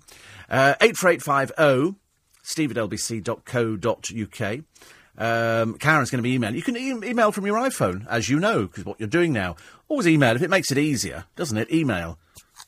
There's a deadly fungus in the garden. First of all, we've got this Japanese knotweed. Have you seen that everywhere? That's vile. You have to make sure, if you're buying a new property now, that they are knotweed free. Because this stuff can pop up through concrete. You've got to be very careful. It can, oh, God, you can lose your house over that thing. So be very, very careful. Very, very careful. Tap water's very expensive, says some man, so he now only drinks mineral water. He'd uses bottled water. I was offered years ago to have a water meter, and I said no. I never understand why we have to pay so much for water anyway. It's given to us free by God. Somebody's nicked it and sold it to us. Bit like bottling air, I suppose. But anyway, Lee Beaumont asked for his main supply to be shut off after realising it'd be cheaper to buy bottled water instead. And now he uses mineral water for washing, cleaning, and even flushing the toilet. for less than the cost of his previous monthly bill. Because you can go out, can't you, and you can buy big gallon containers of water in Poundland or Iceland for, nothing, absolutely nothing. So he buys it in bulk from the supermarket, which is more than enough for him. So, but I mean, who wants blooming containers around all over the place? I like the idea of turning on a tap and water comes out of it. But he's decided he washes himself using baby wipes and bottled water every... Yes, of course, I've just thought about it. How do you have a bath? Fill it up with bottled water? Oh, dear. Because, I mean, that's a bit ridiculous, because presumably he's got to heat up the water, which must cost him even more money now, because every time you want to do washing up or something like that, you've got to heat it up. And he goes to the gym to use the shower, or he goes to friends' houses. Well, I'm sorry, somebody that tight, I'm afraid, to shut the door on him. Why should somebody come round and use your shower? You're paying for him to have a shower. What a selfish man. Lee Beaumont, where does he come from? Let's make sure he doesn't live around our way. But he's also paid £10 plus VAT to set up a personal 0871 landline and now makes money every time he receives an unsolicited phone call. God, he's the tightest person I've ever met. He visits the dentist monthly and says he's been doing that. Since he's been doing that, his teeth have improved since he started using mineral water. He says, the dog gets fresh bottled water all day. In the morning I wake up and use baby wipes I bought in bulk to clean myself. In the evening I have a strip-down wash. I take out free trials with gyms so I can use their showers or go to a friend's house. He's the tightest man in living memory, ladies and gentlemen. He's got a dog called Bella. Small wonder he's single. But he says he only used 1 unit of water, but he got a bill for £16 because it was a £14 standing charge. So in the end he said, cut off the supply, I'll use it myself. So what he's doing, this tight-fisted so-and-so, is going around everybody else's house using their blooming water and electricity. If he knocks on your door, shut it in his face. His name's Lee Beaumont. So he's saving money, but he's sponging off other people. This is this couple. I was seeing a couple on the television. I didn't know who they were. I did not know who they were. And this is an elderly couple who trafficked a deaf and mute girl. And this is evil businessman Ilyas Ashar, 84, and his wife Talat. A vile pair. I thought she looked vile on the That's him there. He's on our television. He was on the news programme. I didn't know who he was. Ghastly man. Anyway, this poor girl arrived in. They trafficked her. His wife was cleared of a charge of assault, but he was convicted of 13 charges of rape. A pervert, ladies and gentlemen. This girl trafficked in, forced to carry out all the menial chores. These 2 trials spanned 6 months, and an investigation cost £4 million. £4 million. Good God, what a vile pair. What a vile pair. Absolutely dreadful. I wondered why. It was in Manchester as well. Poor girl, honestly. She had nobody to turn to. But when she was shown a picture, that's the man. That's the man who had sex with me. 84. Disgusting. Disgusting. More pictures of this man who left all that money to the RSPCA, £365,000. His best friend. You do hear of people, don't you, who become so attached to their dogs that they can't think of anything, worse than losing their dogs. And do you remember the Lone Ranger, Clayton Moore? Hi-ho Silver, that kind of stuff. His famous mask, even though we all knew it was him, could see him, has just sold for £40,000 at auction. Well, they're hoping to get £40,000 because it's a famous thing. I was saying to the producer earlier on, I said, you should start collecting LBC memorabilia. Little bits and pieces. I said, because in years to come, it'll be worth money. It's the antiques of the future. I think he was looking at me thinking I'm the antique of the future, but I said I've got loads of stuff at home. Loads of stuff. 84850. Poor Sally Burko, says Matt and the team. She has no concept of how she's perceived. Her husband's in a position of authority and influence, and she runs around half naked like she's a footballer's wag. Presumably she's on the receiving end of all sorts of grace and favour, benefits and privileges. Yes, she gets the apartment, but again, she went to the Attitude Awards and she's just a sad drunk, I'm afraid, at the end of the night. They go to the Dorchester for a nightcap. It's a bit embarrassing. The trouble is, she's so desperate to be somebody, but she's nobody. She's just the Speaker's wife, the embarrassment that comes with it. And you're right, she has no concept of how she's perceived. I mean, the trouble is, she's another Kerry Katona. She's another idiot. Another buffoon, I'm afraid, that we have to put up with in the media. I don't know why. 84850, steve@lbc.co.uk. Another one here. Oh, this is a lovely story of a couple. It's a love story. I love a love story. I like, we had the other day, we had Seal and Heidi Klum getting back together again, and that was nice. Producer and I are going to club together and send a card, saying congratulations, and couldn't have happened to a nicer person. Yeah. And this is actually, they are back together. I don't know why, he's on a real downer with them, I don't know why. But this is a love story that began 6 years before the outbreak of World War II. 80 years on, a couple who fell in love and moved in together in 1933 have decided to cement their relationship by getting married. Isn't that touching? This is Jose Manuel Riela, who's 103, vowed to give himself to Martina Lopez, his 99-year-old bride. There can't be much for him to give, can there? Let's face it, at 103. Dozens of their family members were there. And Mr. Riela, who wore a smart dark suit and a light blue shirt, sat in his wheelchair and smiled at his wife, who wore a long white wedding dress. And this is in Paraguay. An altar was constructed. They had 50 grandchildren, 35 great-grandchildren, and 20 great-great-grandchildren. But they never got married. They just lived together. And now they've decided to get married. Isn't that amazing? He doesn't even look as though he's compos mentis, to be honest with you.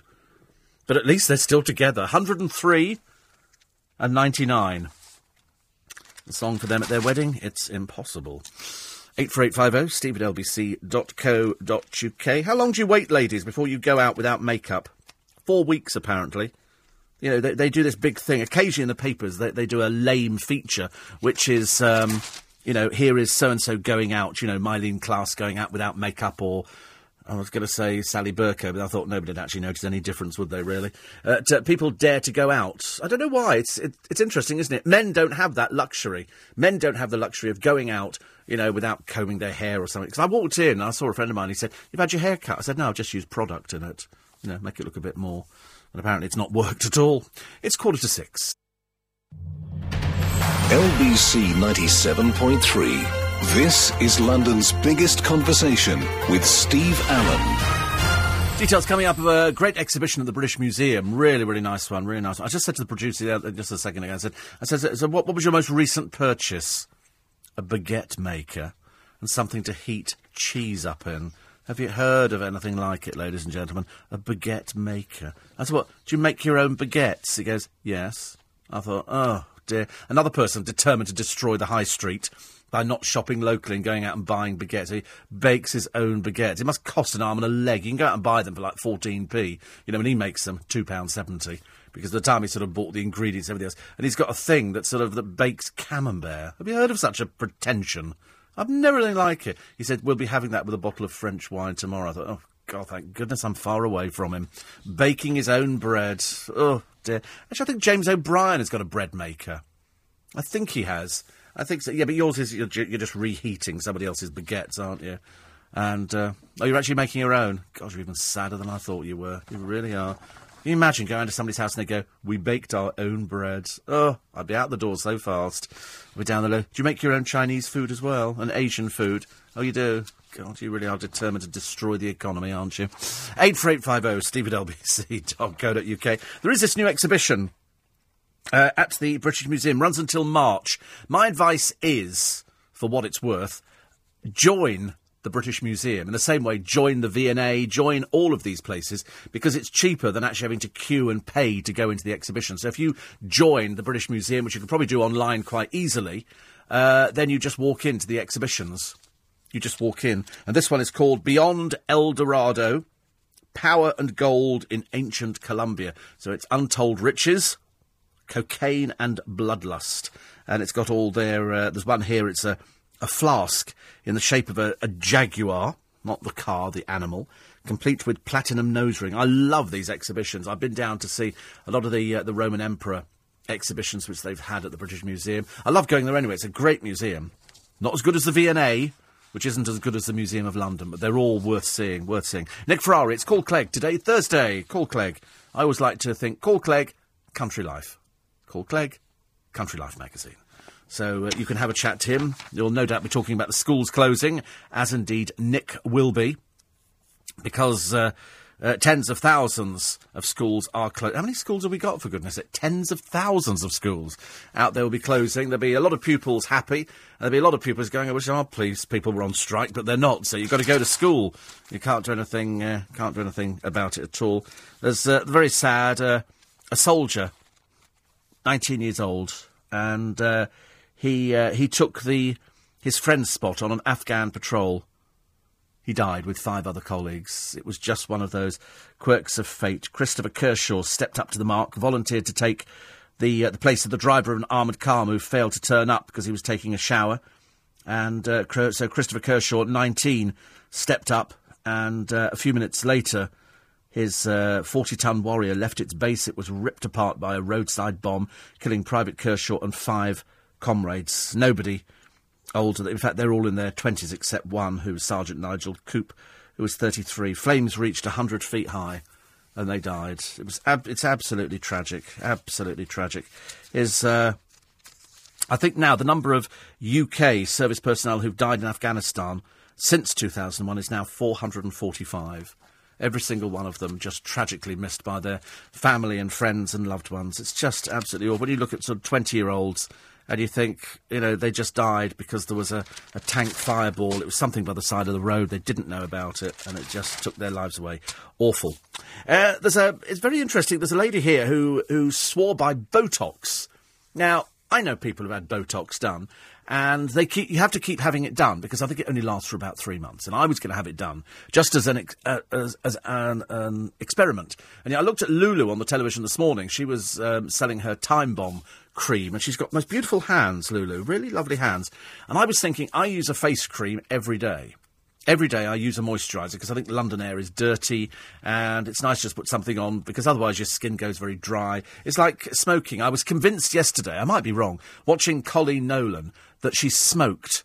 And the reason I think she smokes is when the camera did a close-up, underneath her nose, have a look at Eamon Holmes's woman.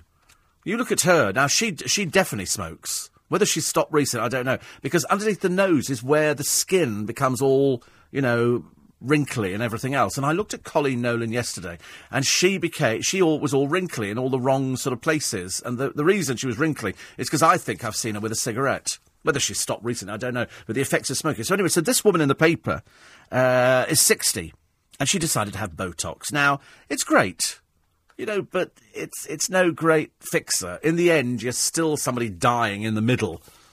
And anyway, 2 years on, she said she stopped taking Botox. She said, I've decided to learn to love my wrinkles. And I thought, but that's what gives people personality, isn't it? There's, if you look at somebody, their face, you're supposed to have wrinkles. You're not supposed to, be sort of so smooth. It looks very pretty, I'm sure, on some people, but definitely not for me. Definitely not for me. I thought about it, and then I thought, do I really want somebody injecting poison into my face so it freezes? No. Brian at Twickenham Station, he knows about these things, says, how about the new Tefal toaster? It not only makes toast, but you can also cook beans and eggs at the same time. Brian, diabetic, shouldn't be having toast. It is delicious, though, isn't it? Beans on toast. Or even better, Brian, beans on fried bread. I haven't had fried bread for, I can't tell you how many years.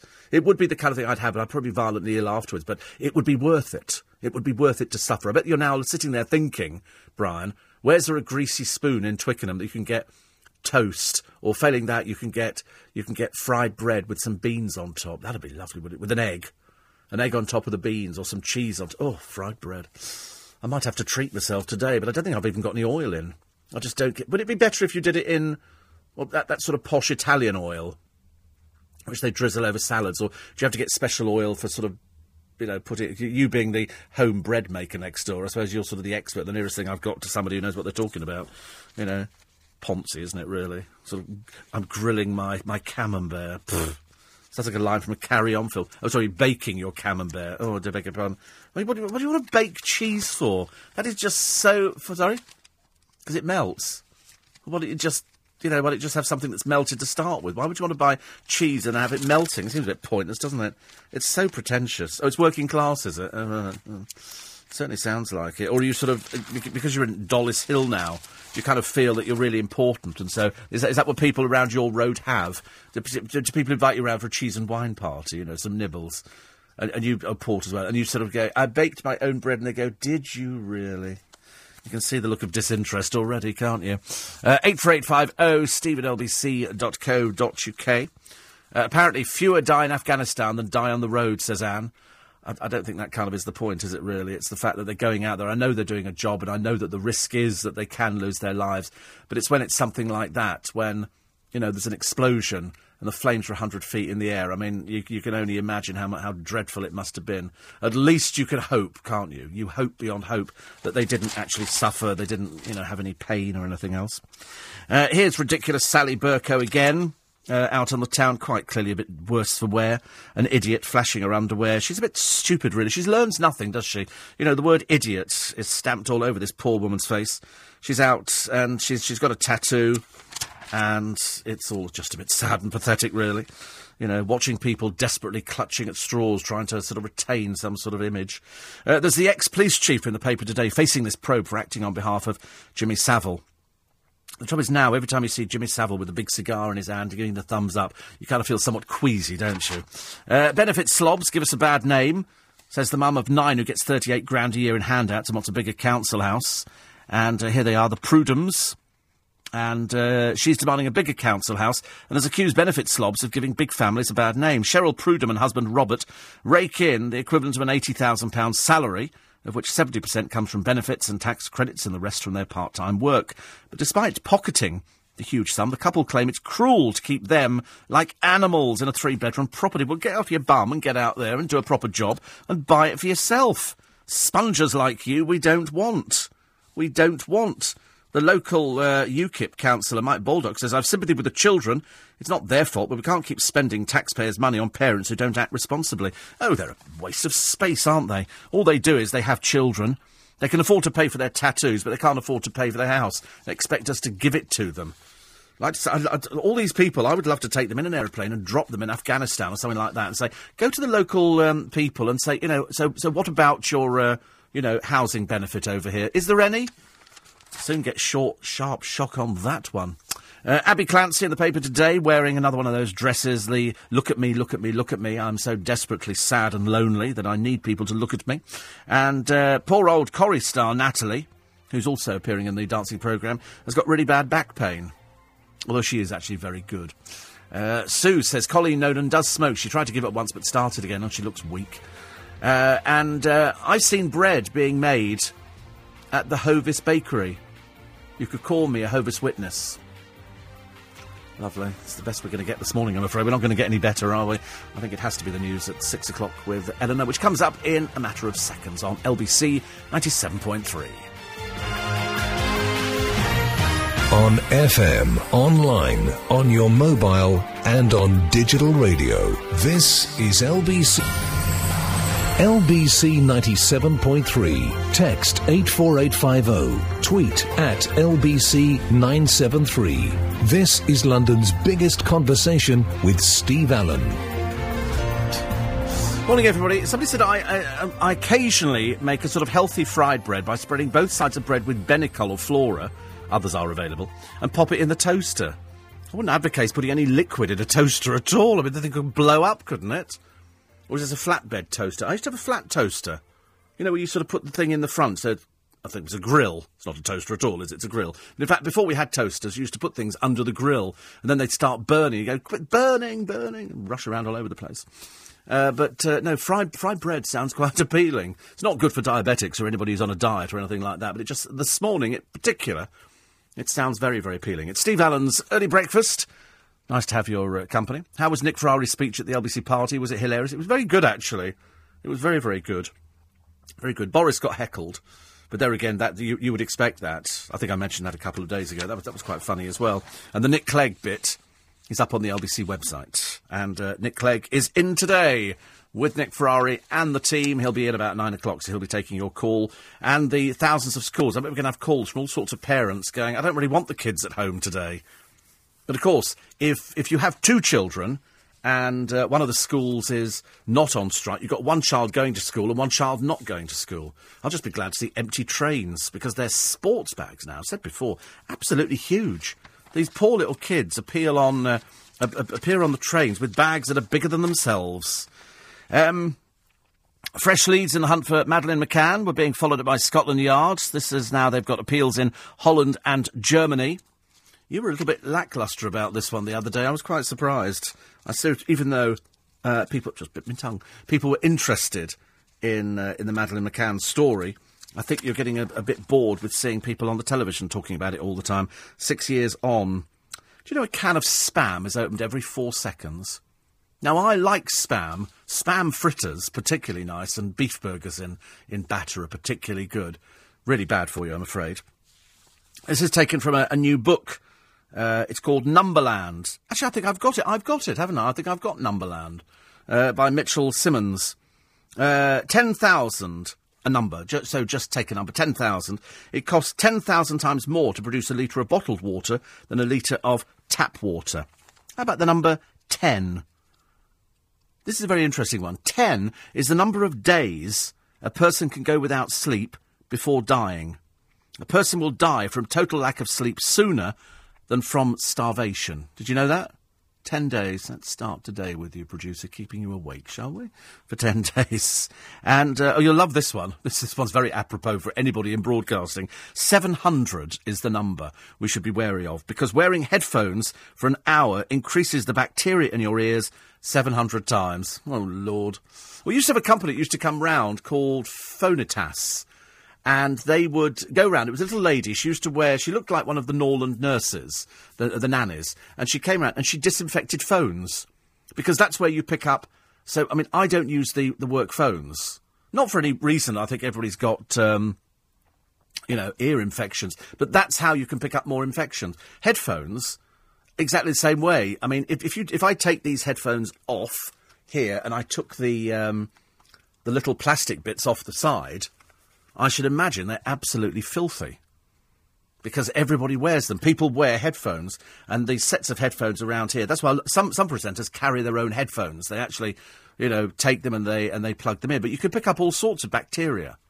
But the telephone woman used to come around, and she would put a little thing on your telephone going, "I've cleaned your telephone," Noreen, or whatever her name was at the time. And then she'd leave you a little paper thing, which you'd rip it open, like one of those things they give you in Kentucky Fried Chicken to wipe your hands of all the grease that comes off the chicken. Similar kind of thing. Mary puts frozen garlic bread in the toaster. Do you really? Good Lord. Must have a very odd toaster. I had a toaster that did do frozen bread, but certainly nothing on it. Unless you put it in a bag. You can buy a bag, can't you? It's called a toasty bag. And then you put stuff in there. Let's pick another number, shall we? This is number 5. Number 5. An adult lion's roar is so loud it can be heard up to 5 miles away. 9. The number of litres of water an elephant's trunk can hold. 16 million. There's a number for you. 16 million. The number of animals that assisted the armed forces during the First World War. 34. Good number. Which is the oldest age a cat has ever reached. And 40. You can tell the sex of a horse by its teeth. Most males have 40, females 36. It's a great book, isn't it? So it's called Numberland by Mitchell Simmons, who's produced lots of these sort of books. If you smoke 20 cigarettes a day, 2 is the number of teeth lost on average every 10 years by a person who smokes. So your teeth just kind of drop out. And 55, the percentage of British workers who say they never take a lunch break. I don't know, people don't take lunch breaks anymore, do they? People don't actually leave their desk. People actually eat at their desks nowadays. People do what they call a working lunch. 84850, steve@lbc.co.uk. More on this wedding dress. And Joan Collins, she has a new book out, Joan Collins. And it's a bit of a weighty tome. It's called Passion for Life. And it's got... it's actually a really good book. It's a really good book, actually. Just realised it's got lots of pictures of Joan, early pictures of Joan, her childhood, with her sister. My God, she's glamorous. She really is. I've met Joan Collins on a few occasions, and it's got pictures of her with the children, pictures of her with lots of famous people, Julian Clary, and she was playing poker. Amazing, really, actually, but a really super book. And, of course, with her friends. And her friends included Elizabeth Taylor, people like that, lots of famous people. Jan and Johnny Gold, of course, very famous people. Sue and Dick St. John's, Arlene Dahl and Mark Rosen, Christopher Biggins, Nikki Haskell, Christopher Biggins. She says Christopher Biggins probably has more friends than Nigella Lawson has had hot dinners, but he is without doubt one of the greatest life enhancers. Yes, I mean, I would absolutely agree. I mean, I've sat at dinner with Biggins, and he starts laughing, and it's totally infectious. You just can't help yourself. You really can't. She's got lots of friends, actually. Tessa Kennedy is an interior designer. There's lots of barons and baronesses. I'm trying to find somebody. Betsy Bloomingdale, the Fennells, Theo and Louise. She's got... Oh, and the Delavines. Oh, it's not the ones who've got that daughter, is it? Oh, God, I couldn't cope with that. And Ivan Massow as well. Ivan Massow used to be on the television all the time, but you don't see him. But it's Biggins who is the one who makes her laugh. She's quite interesting. And, of course, the one person, Nolan Miller. He was the dress designer, wasn't he? He did a lot of dresses. So Joan Collins, A Passion for Life. It's a good book, actually. Very nice little book. Thank you very much indeed. Time now, coming up to 14 minutes. Apparently, you need to use beef dripping collected from your weekly joint, fry the bacon in it to flavour it, then make the fried bread. Oh dear, I'm not sure. You see, the trouble is I'm kind of going off the fried bread idea now. It'll last with me for about half an hour on the programme, and once I've got it out of my system, I'm fine. Steve, in keeping with the baking stories, they all laughed when I wore, you like this one, OK? Try not to see this joke coming. They all laughed when I wore one puff pastry boot, but now the shoe's on the other foot. The shoe, see, oh, it doesn't matter.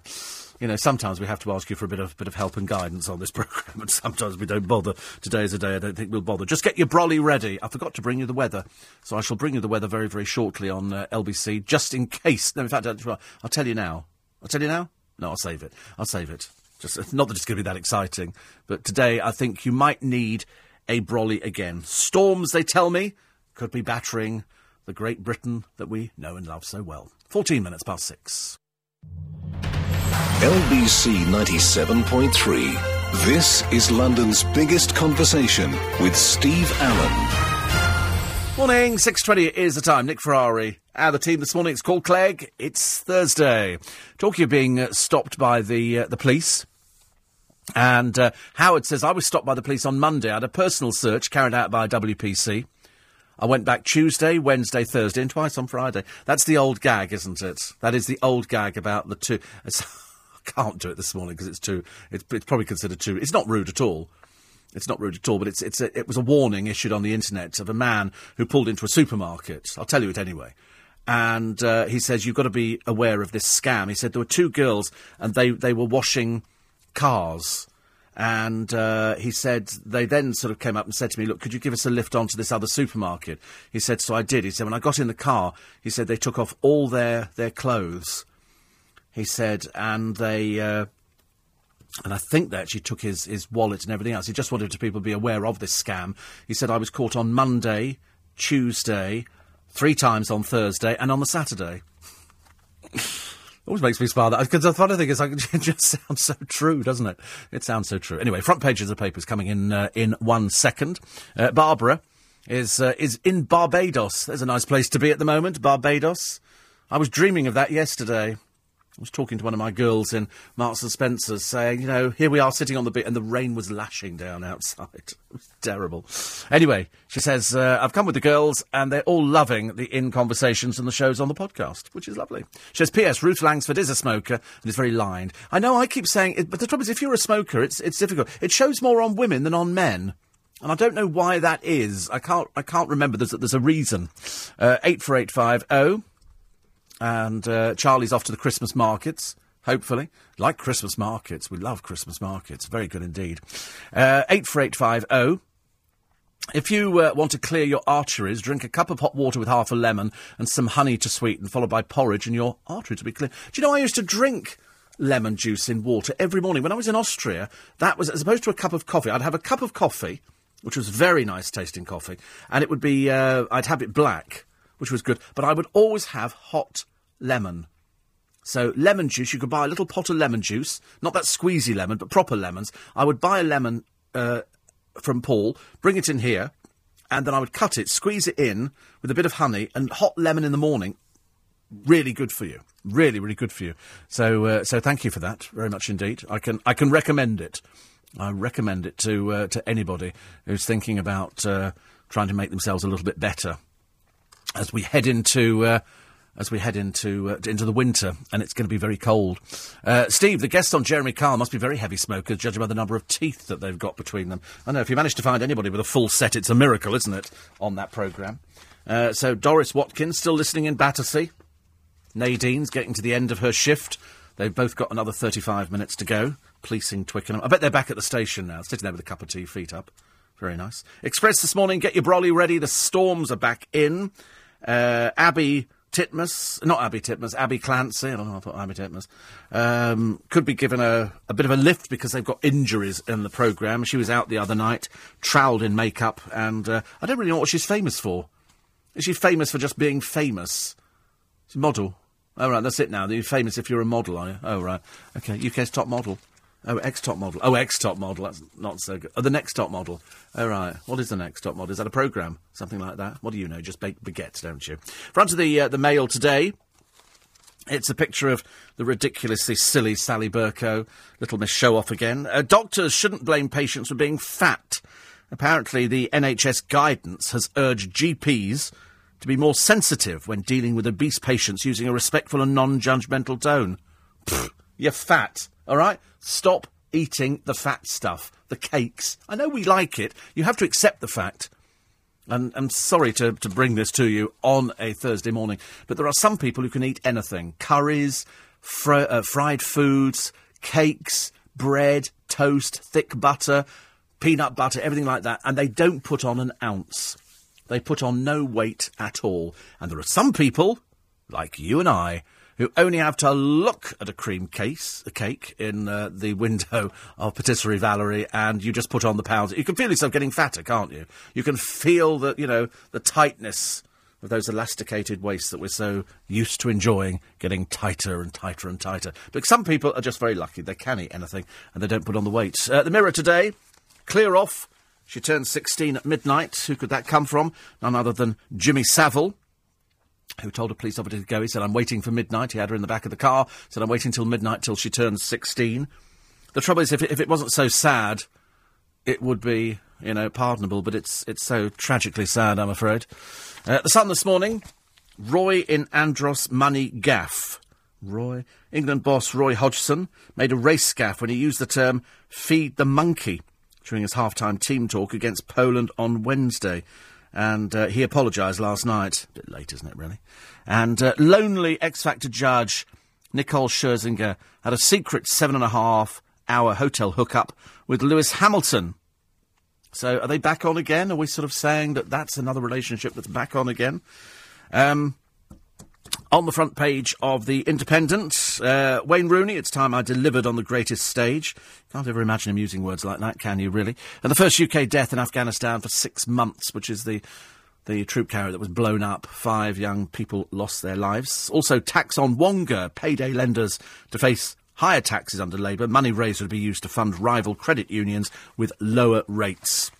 And a picture on the front of the Times this morning of the Duchess of Cornwall being met by the very Reverend Dr. John Hall, Dean of Westminster, at a harvest festival.